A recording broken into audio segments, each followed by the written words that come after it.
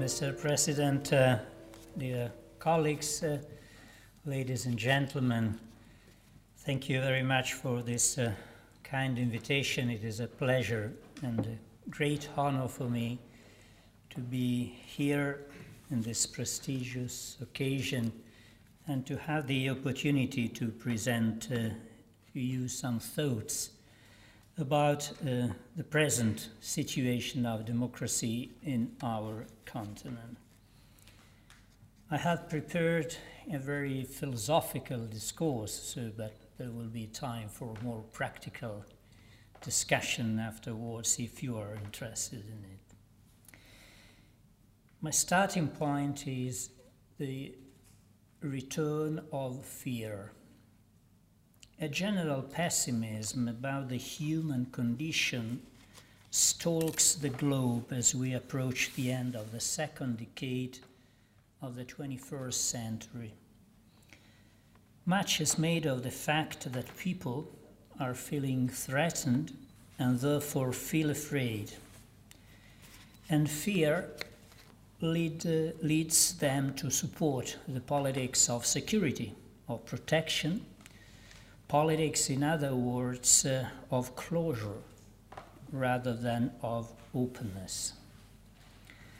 This is not a recent phenomenon. Some of the most important figures of Western political thought, I would like to mention Machiavelli, Hobbes, and Carl Schmitt, for example, have emphasized the deep, indeed inextricable connection between politics and the fear of death, and the extent to which the modern state, from its ideology to its structure, was founded on this idea. The ideas of these authors remind us that politics is, above all, also an association against death, and that when our politics cannot effectively protect our material lives, there is an inevitable increase in the sense of insecurity and mistrust. And precisely because there is this deep connection between fear and politics, fear can be instrumentalized. As Friedrich Neumann has shown, there exists both a true anxiety and a neurotic anxiety. The latter generated by imaginary dangers which are depicted as being devastating. This neurotic anxiety, such as developed during the 19th century with regard to an imagined Jewish conspiracy, is a manufactured anxiety designed to cause the ego to regress to a state of such confusion that it feels driven to follow the herd, to identify emotionally with a charismatic leader, to give up any attempts at the autonomous exercise of reason. The unprecedented condition of contemporary people who suffer from loneliness and the loss of identity and are thus in constant search of connections and of ways in which to reclaim or recreate their identities, makes it all the easier to manufacture anxiety and fear. Nowadays, the objects of our neurotic anxiety are, in some countries, Italy for example, immigrants and foreigners who are sometimes perceived as threats to the health and safety of our communities. Once again, as when racist ideologies were first emerging in the 19th century, some people are spreading the idea that the decadence of the rich countries is linked to the presence or arrival of foreigners who are contaminating our lives, polluting them, poisoning them, that they are carriers of sickness and disease. Once again, a politics of hygiene is being invoked. In this regard, a primary connection between politics and truth is clearly revealed. In order to manufacture fear, facts have to be negated or distorted. Neurotic anxiety can only be overcome by constant reference to the reality of phenomena through an evidence-based methodology. Although, sadly, we must acknowledge that today the public has lost a considerable degree of faith in this methodology, we cannot afford to resign ourselves to this situation. In all forms of public discourse, back to reality must remain an imperative. But this, unfortunately, is not enough. The fear of immigrants stems not only from the ancient, baseless, racist fear manufactured, now as always, out of thin air. People are afraid of immigrants because their arrival is perceived as a threat to one of the fundamental rights upon which our social order has always rested, that is, the right of previous occupancy. In the systems that have governed this millennium, the first to arrive, whether in a particular territory or in a particular social position, acquires a right to its possession, and any subsequent arrivals, whoever they are and whatever their ethnicity or religion, is seen as a potential competitor. And a competitor not only in concrete terms, but also as regards rights, because whoever asserts the right of previous of original occupancy knows full well that alongside and prior to this right of occupancy, there exists the universal disposition of the earth's resources, and therefore the right of all to access a portion of these resources. And this is based upon the original Mitsein, in German being with, co-being.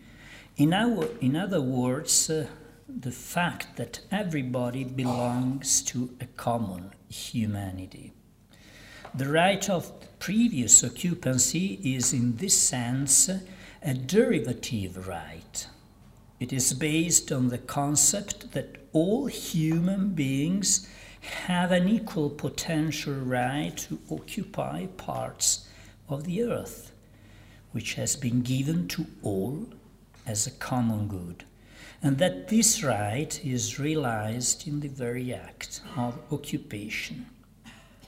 Thus, the right of previous occupancy is based on the prior and the original equal right of each individual to a space in which to live.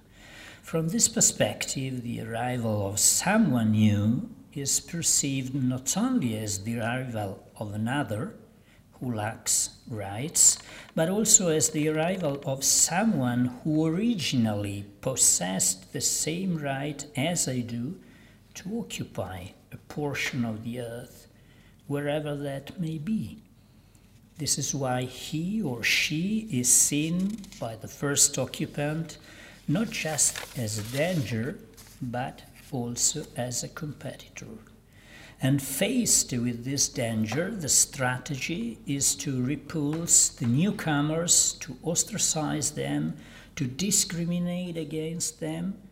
It is the very fact of this original equality before the law, from which their equal right to access resources derives, that it is denied.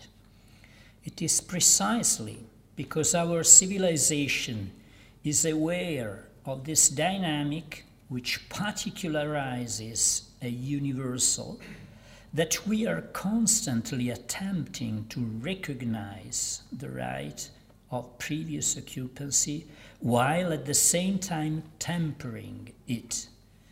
The call for the universal disposal of resources, cosmopolitan law, the common good, and other universal human rights are all manifestations of this tension. Human history, however, provides ample evidence of how the process of previous occupancy is usually turned into a mechanism for exclusive appropriation, its universalist origins abandoned and discrimination established. This inherent dynamic of the right of previous occupancy strikes deep emotional chords, and we ignore it at our peril, both because, as I have said, it affects one of the cardinal principles of our coexistence, and because its uncontrolled deployment can be devastating. Who betide us if we underestimate fear and its possible manipulation? Let us now try to delve more deeply into the human condition today. What are we afraid of? Our fears are many and various. Every continent and social group has its own particular fears, and to imagine otherwise it's not just difficult but a wrong-headed and dangerous simplification.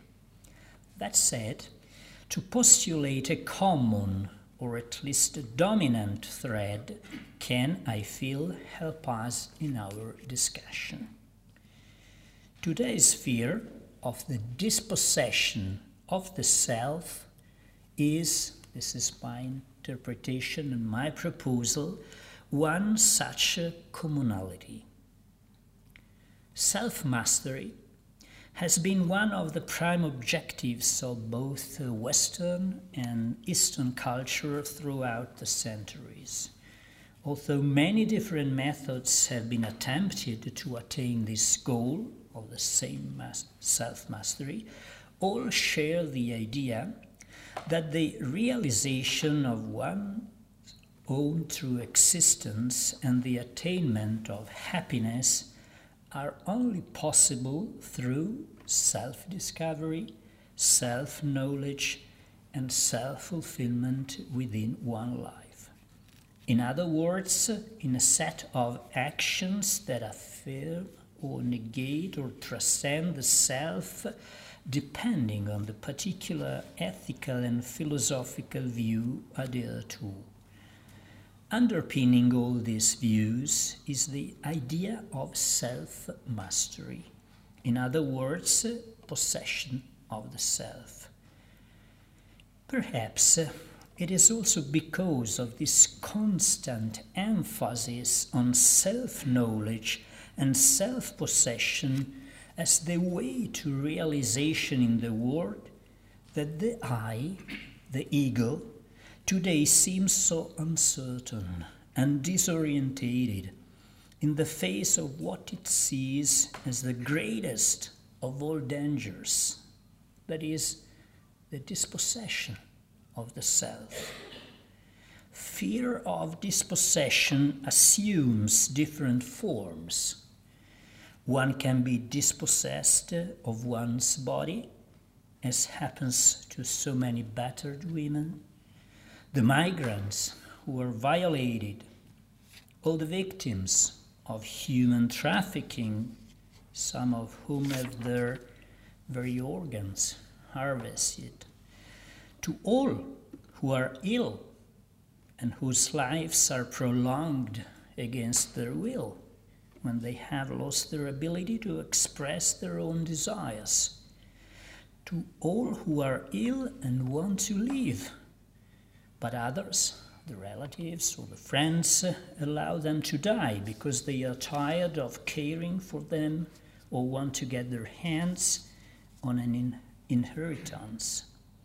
One can be dispossessed of one's wealth, of one's work, of one's future, as is happening to an unthinkable number of young people, for example, in my country today.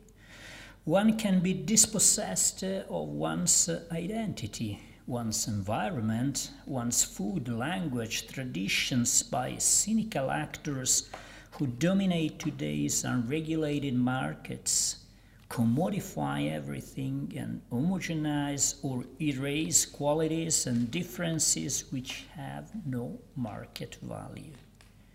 One can be dispossessed of one's dignity, interiority, privacy, invaded by external observers, controllers, watchdogs, merchants of souls. And one can be frightened of being dispossessed of one's savings by the banks or by the mysterious machinations of international finance. One can fear being dispossessed of one's land or hard-earned situation in life, dispossessed by the newcomers, the young or migrants who threaten our right of previous occupancy in time and space, or parasites who have never done a day's work and who envy our well-being, and of course, those inefficient, corrupt governments.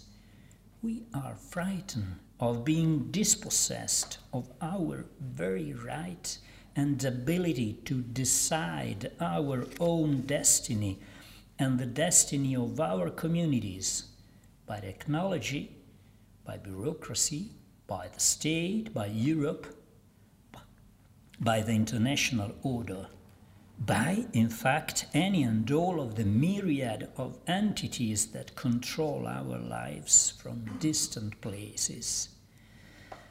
This general sense of dispossession has led to a widespread fear and a general retreat into isolationism. People are seeking to protect themselves from external forces and somehow to shield whatever they feel remains of their selfhood, maybe the personal or family or tribal or national self, in the conviction that the world, that history, wants to sweep us all away, and that we, every one of us, is in the hands of others. So the overriding fear of our times, this is my interpretation, can perhaps be described as a fear of a general dispossession, the fear of being controlled by others. And this fear leaves us gazing out through sullen, suspicious eyes at the world around us. Suspicion is the most common reaction to a sense of dispossession. Suspicion which spills into interpersonal relationships, of course, but above all, poisons the social structure and its institutions. Suspicion and sometimes intolerance. Nothing new here. One could say dispossession, being in the hands of others, are phrases that lead us to a term which we know all too well: alienation. To become disaffected, to belong to others. We are dealing with a phenomenon that can be traced throughout human history in both interpersonal and social dynamics, not new, and indeed somehow integral to the very story of the human spirit, as Hegel's powerful analysis set out to demonstrate. Alienation is not only negative, the oppression and deprivation of the human spirit, it is also a time of necessary setback before the liberation of the individual or of a society cannot take place. a constant phenomenon, one can say, although in modern, and particularly in capitalist society, it is unusually pronounced. Not just a pathology of the system, but the way in which the system itself functions by uprooting and dispossessing, and thus creating the conditions for new conquests at the cost, however, of untold alienation and the relegation of countless people to irrelevance. This analysis is not only Karl Marx. Numerous other observers, both conservative and liberal, have reached the same conclusion.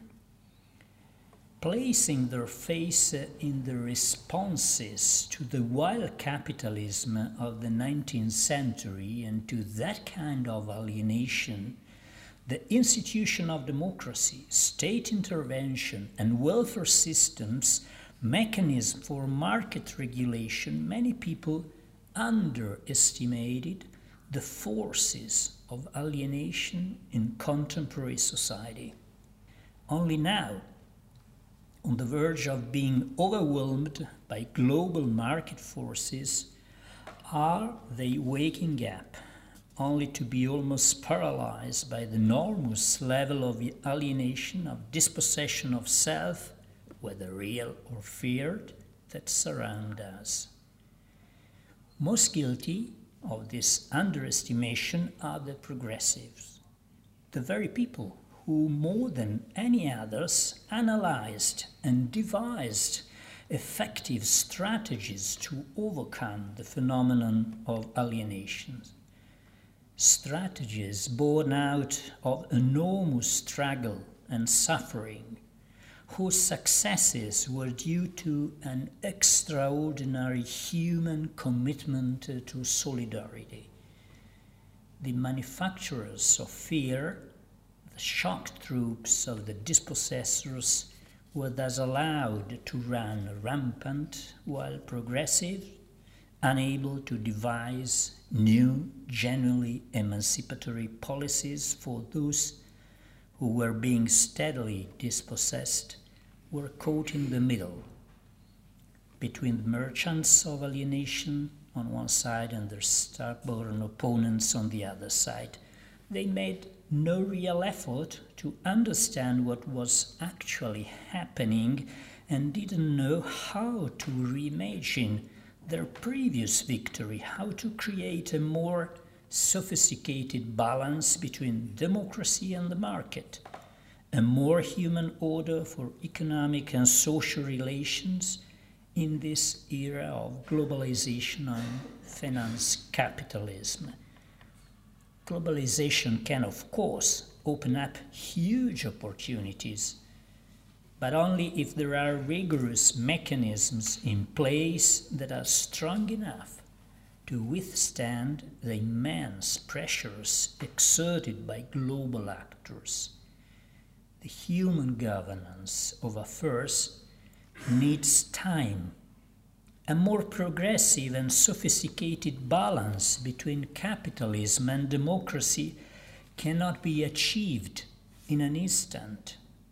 The evolution of the emerging forces shatters old concepts, our long-inhabited carapaces, and before a new order can be built, humanity is left exposed to the rapacious greed of the predators among us. It means little to say that in the long term, the benefits of the system will be shared by all, when the present is so full of distress and social dislocation. One of the progressive strengths in the past was their ability to combine visions of the future with short-term strategies. This ensured that the whole generations did not have to be sacrificed in the building of a system which would only be in place when they were too old or too dead to enjoy it.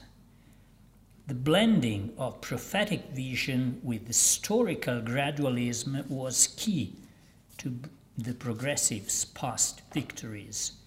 Without a sense of history, in other words, it is hard to be progressive.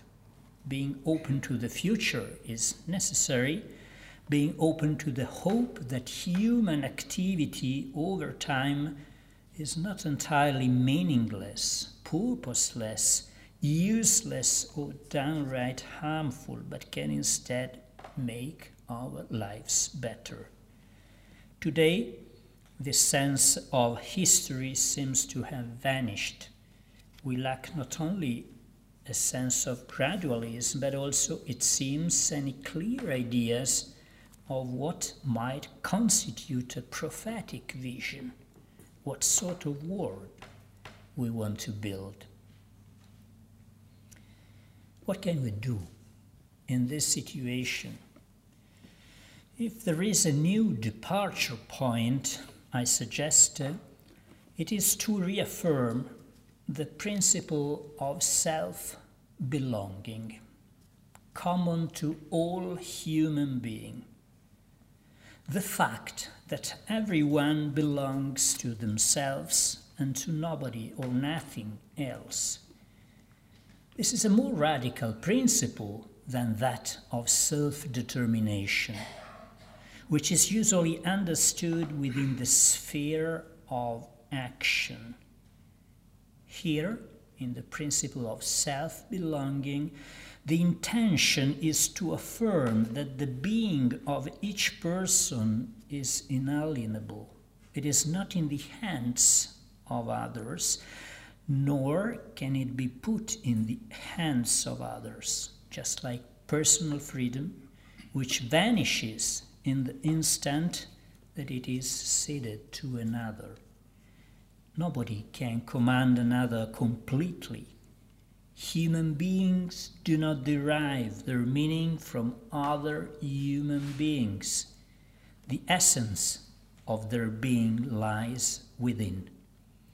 It is within that the dignity and thus the inviolability of the human being originates. To affirm the principle of self-belonging, that is, to possess oneself, is of course to do the exact opposite of dispossessing oneself. It is not clearly just a question of affirming principles in a detached world of ideas and values. This alone would not be an adequate response to the fear that surrounds us. It is a question of taking action, of really safeguarding the legal and social rights of the human being in all areas of life, thereby strengthening the tools needed to protect people, starting with the most fragile, from physical abuse, and to ensure that their personal spheres are protected from criminal invasion, including that perpetrated by speculators.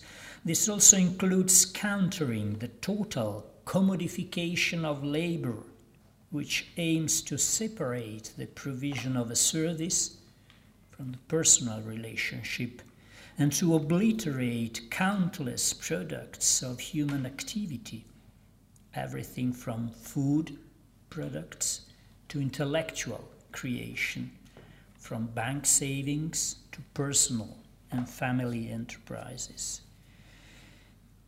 This is not a question, clearly, of denying the need for a moment of objectification and communication of the self, of its activity and the products that result from this activity. The intention is rather to limit the alienating and destructive effects of this objectification in order to increase the realizable potential of the self.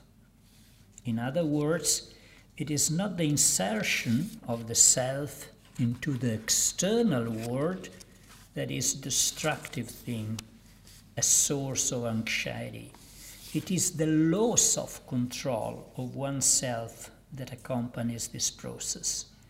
Not the fact of being with others, of being for others, suffering for others, but the experience of being completely in the hands of others and not being able to possess or repossess oneself, as happens in forms of modern and sometimes advanced slavery.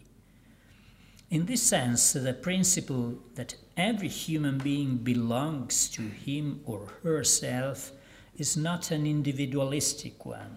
Quite the opposite.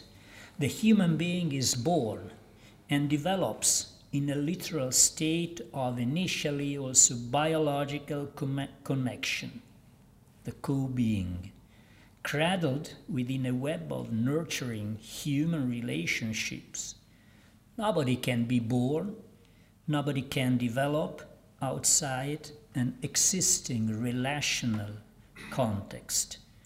Even the movement of individuation, of child's individuation first of all, and thus the awareness and mastery of self, irreducible to the sum of the relations which has produced it, a unique being who is, so to say, extraterritorial, is only possible within a web of relationships. One becomes a person. One attains self-belonging through positive social relations which recognize through a dialectical process the otherness of the other, the irreducibility of each. And maybe this is why, and I believe it is important to recognize this, the fear of dispossession becomes more acute in times stalked by loneliness and neglect, when to the fear of loss of self is added the fear of losing one's affective ties. We all want to be recognized in our otherness, in our difference from everyone else. We all want equality of respect for our bodies, for our personalities, our liberty. We all want to have the opportunity to create relationships and ties of solidarity. On this basis, recognition and equal respect, a politics of equality can be built. Not a politics which seeks to equalize and thus deny difference, but rather one which is based in the struggle against all forms of discrimination. This is the aspiration for justice, that it is intrinsic to humanity, the yearning for the just recognition of our being and activity, and the need to be respected by all other human beings. The principle of self-belonging can thus be understood as a convergence point between various anthropological traditions, both religiously inspired and secular. We see it in, of course, many different forms and subject to very different interpretations, from self-ownership to Selbstgehörigkeit, in both the Christian tradition of personalism, from Aquinas to Guardini, and the liberal and libertarian tradition, from Locke to Kant to Nozick, in the tradition of humanistic socialism, and in women's reflection and practices about the self-agency principle.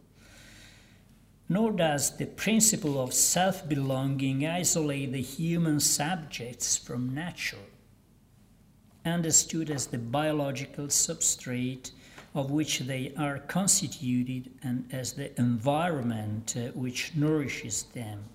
On the contrary, in retaking possession of themselves, the subjects also take possession of the nature of which they are formed and recognize themselves as part of that nature. The principle of self-belonging thus allows for the affirmation of both the centrality of civil and social rights and the crucial importance of rights linked to humanity's connection with nature and the environment. For years, we have considered social rights to be secondary, adjunctive, forgetting that their content, access to vital goods such as food, clothing, shelter, health, education, has always, both philosophically and within the historical context, been a precondition for all claims to and the enjoyment of fundamental civil and political rights.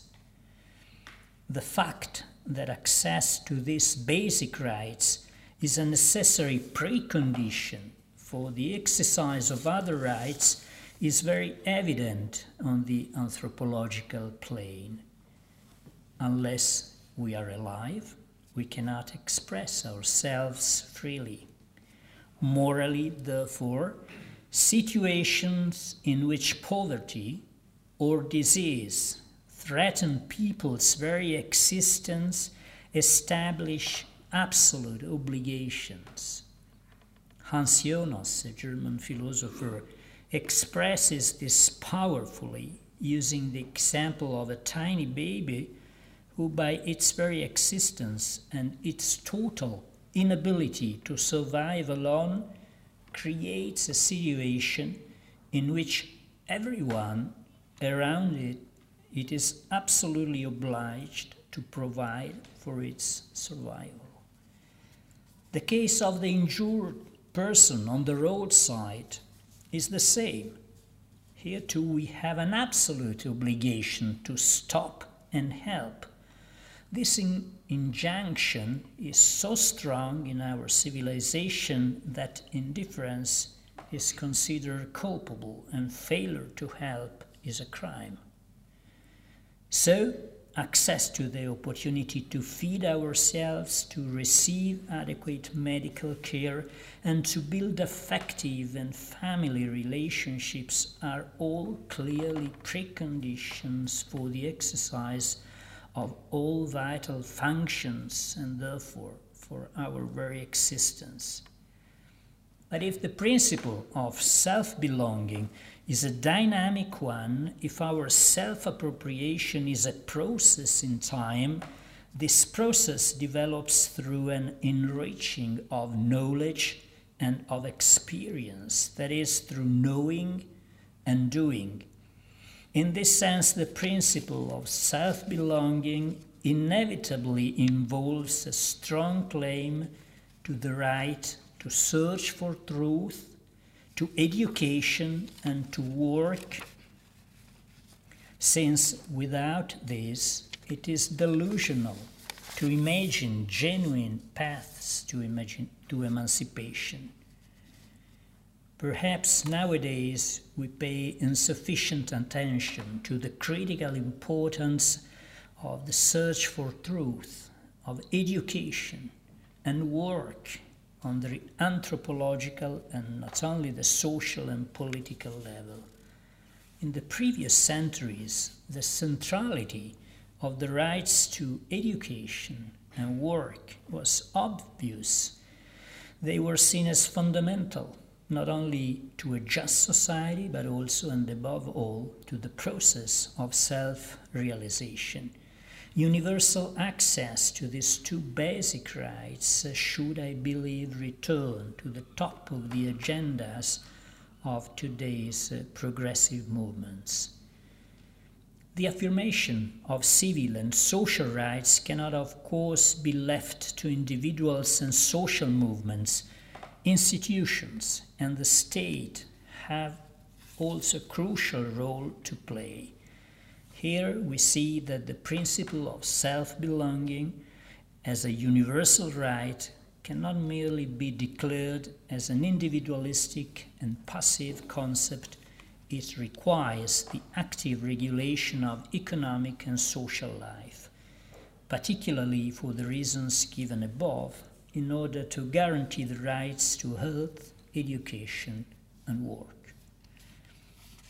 My final point is self-belonging and democracy. In political terms, this principle of self-belonging corresponds to the fundamental principle of democracy, understood as that of the self-belonging and self-government of a community of individuals who aspire to the recognition of their basic liberty and respect for their equal dignity.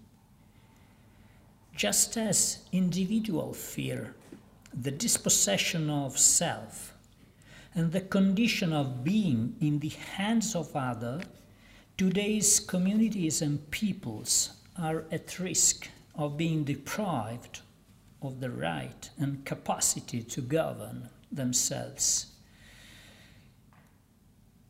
We are therefore called upon to reassert at the social level the principle of self-belonging, relaunching the ideal of democracy on this basis at all levels, from the local to the international, in order that every process which is necessary of objectification and opening up to the other does not bring with it a permanent loss of control over our lives and the lives of our communities.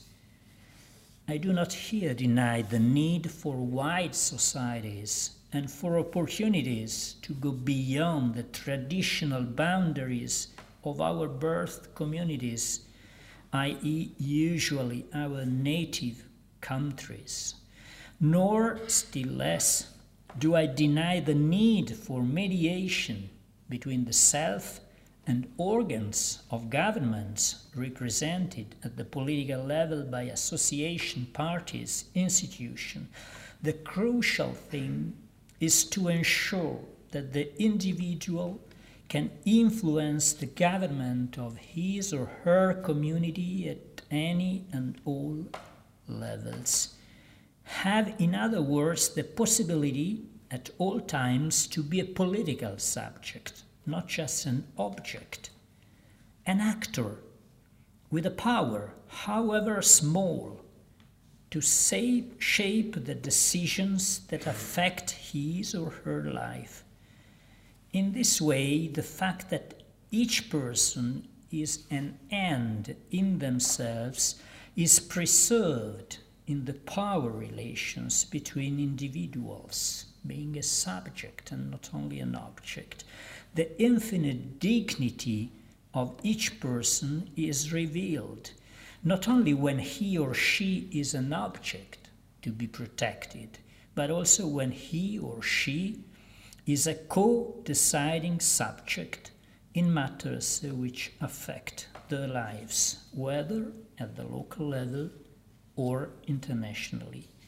The future of democracy depends on the preservation of a genuinely open space for co-decision to ensure that democracy, the highest form of self-belonging, does not itself become a place of alienation, thus risking democratic disaffection and an illusory escape into other forms of discourse and authoritarian or populist political structures. The current socio-political landscape calls urgently for the reaffirmation of democracy as a system based on moral freedom, equality between all citizens and between the governed and their governments, and reasoned debate. This means not only representative elections, that is, democracy by appointment, but also forms of collective decision-making, participatory democracy, through processes of information, discussion, and deliberation, in the sense of deliberative democracy. Just as human subjectivity is constantly changing, its moral, cultural, and social dynamics are just that, never static, so too political subjectivity is always to be changed and nourished to avoid the proliferation of phenomena of political alienation and political disaffection fatal to democracy itself.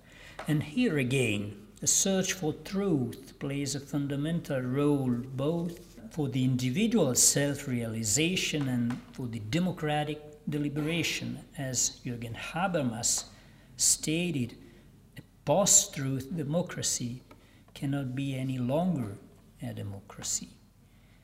Today's retreat into nationalism in the face of Europeist and internationalist ideals has partly been caused by the growing sense of a loss of control and even the impossibility of influencing the governance of a public sphere which has become so vast and apparently distant and remote. If, however, we consider the fact that the nature of contemporary phenomena, from the global economy to terrorism, from environmental issues to migration, is transnational, it is evident that the democratic challenge cannot be met by a regression to lower levels, especially for European small national states. Instead, we must try to foster the democratization and constitutionalization of power at the European and international level, strengthening, not weakening, the forms, however limited and sometimes contradictory they may be, of international democracy that have so far been established. Although human rights protection, for example, at the international level is at times chaotic and ineffective, the efforts to affirm them have, whatever their immediately success or apparent failures, serve to strengthen them, precisely because they have affirmed the fundamental idea that fundamental rights are not entirely in the hands of the national legislatures and governments. The irony, of course, is that these national bodies are at the moment the only ones that can ensure that international rights are actually respected. This clearly demonstrates the importance of the cosmopolitan law, which acts as a complement to existing law within and between states, as Immanuel Kant has argued. And it is perhaps on this common humanity, which is the basis of each individual's humanity, obliges us all to treat each other with humanity and grounds the cosmopolitan view. In this perspective, we must again insist in defining a progressive anthropological perspective in this era of resurgent nationalisms and alarming politics of discrimination. In so doing, we must be careful not to turn humanity into an ideology that is imposed on the citizenry, or a weapon to brandish in the political struggle, a war in the name of humanity. We must not succumb to the illusion that the whole of humanity can or should become a single political subject. The secret is again to be able to look at the other, to respect the difference and the diversity and recognize ourselves. In these fearful times, we must rediscover not only the principle of self-belonging, but also the fact that each human being shares his or her humanity with everyone else.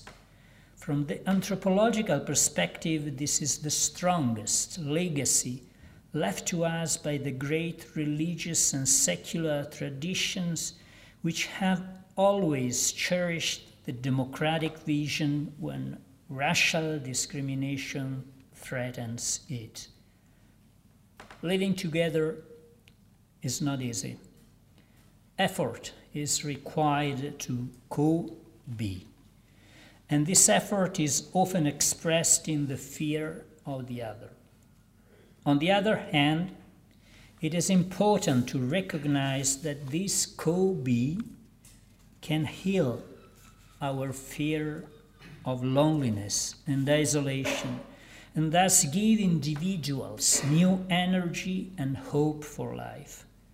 And this is precisely the expansive, optimistic energy with which we can defeat hatred, oppression, and suffering. This happens wherever the sense of co-being is grounded in the inextinguishable liberty of each individual, in the recognition that everyone is unique, and in the according of equal respect to all. This combination of recognition and respect needs to have policies and systems in place which can guarantee its functioning. It requires that the issue of social justice be taken more seriously. This extra commitment to social justice, when made by each human being, can, even at a time when the fear of the dispossession of self is so strongly felt, restore to society and to its institutions the most profound sense, and thus can reconcile them with the deepest aspirations of everyone. Thank you very much for your attention.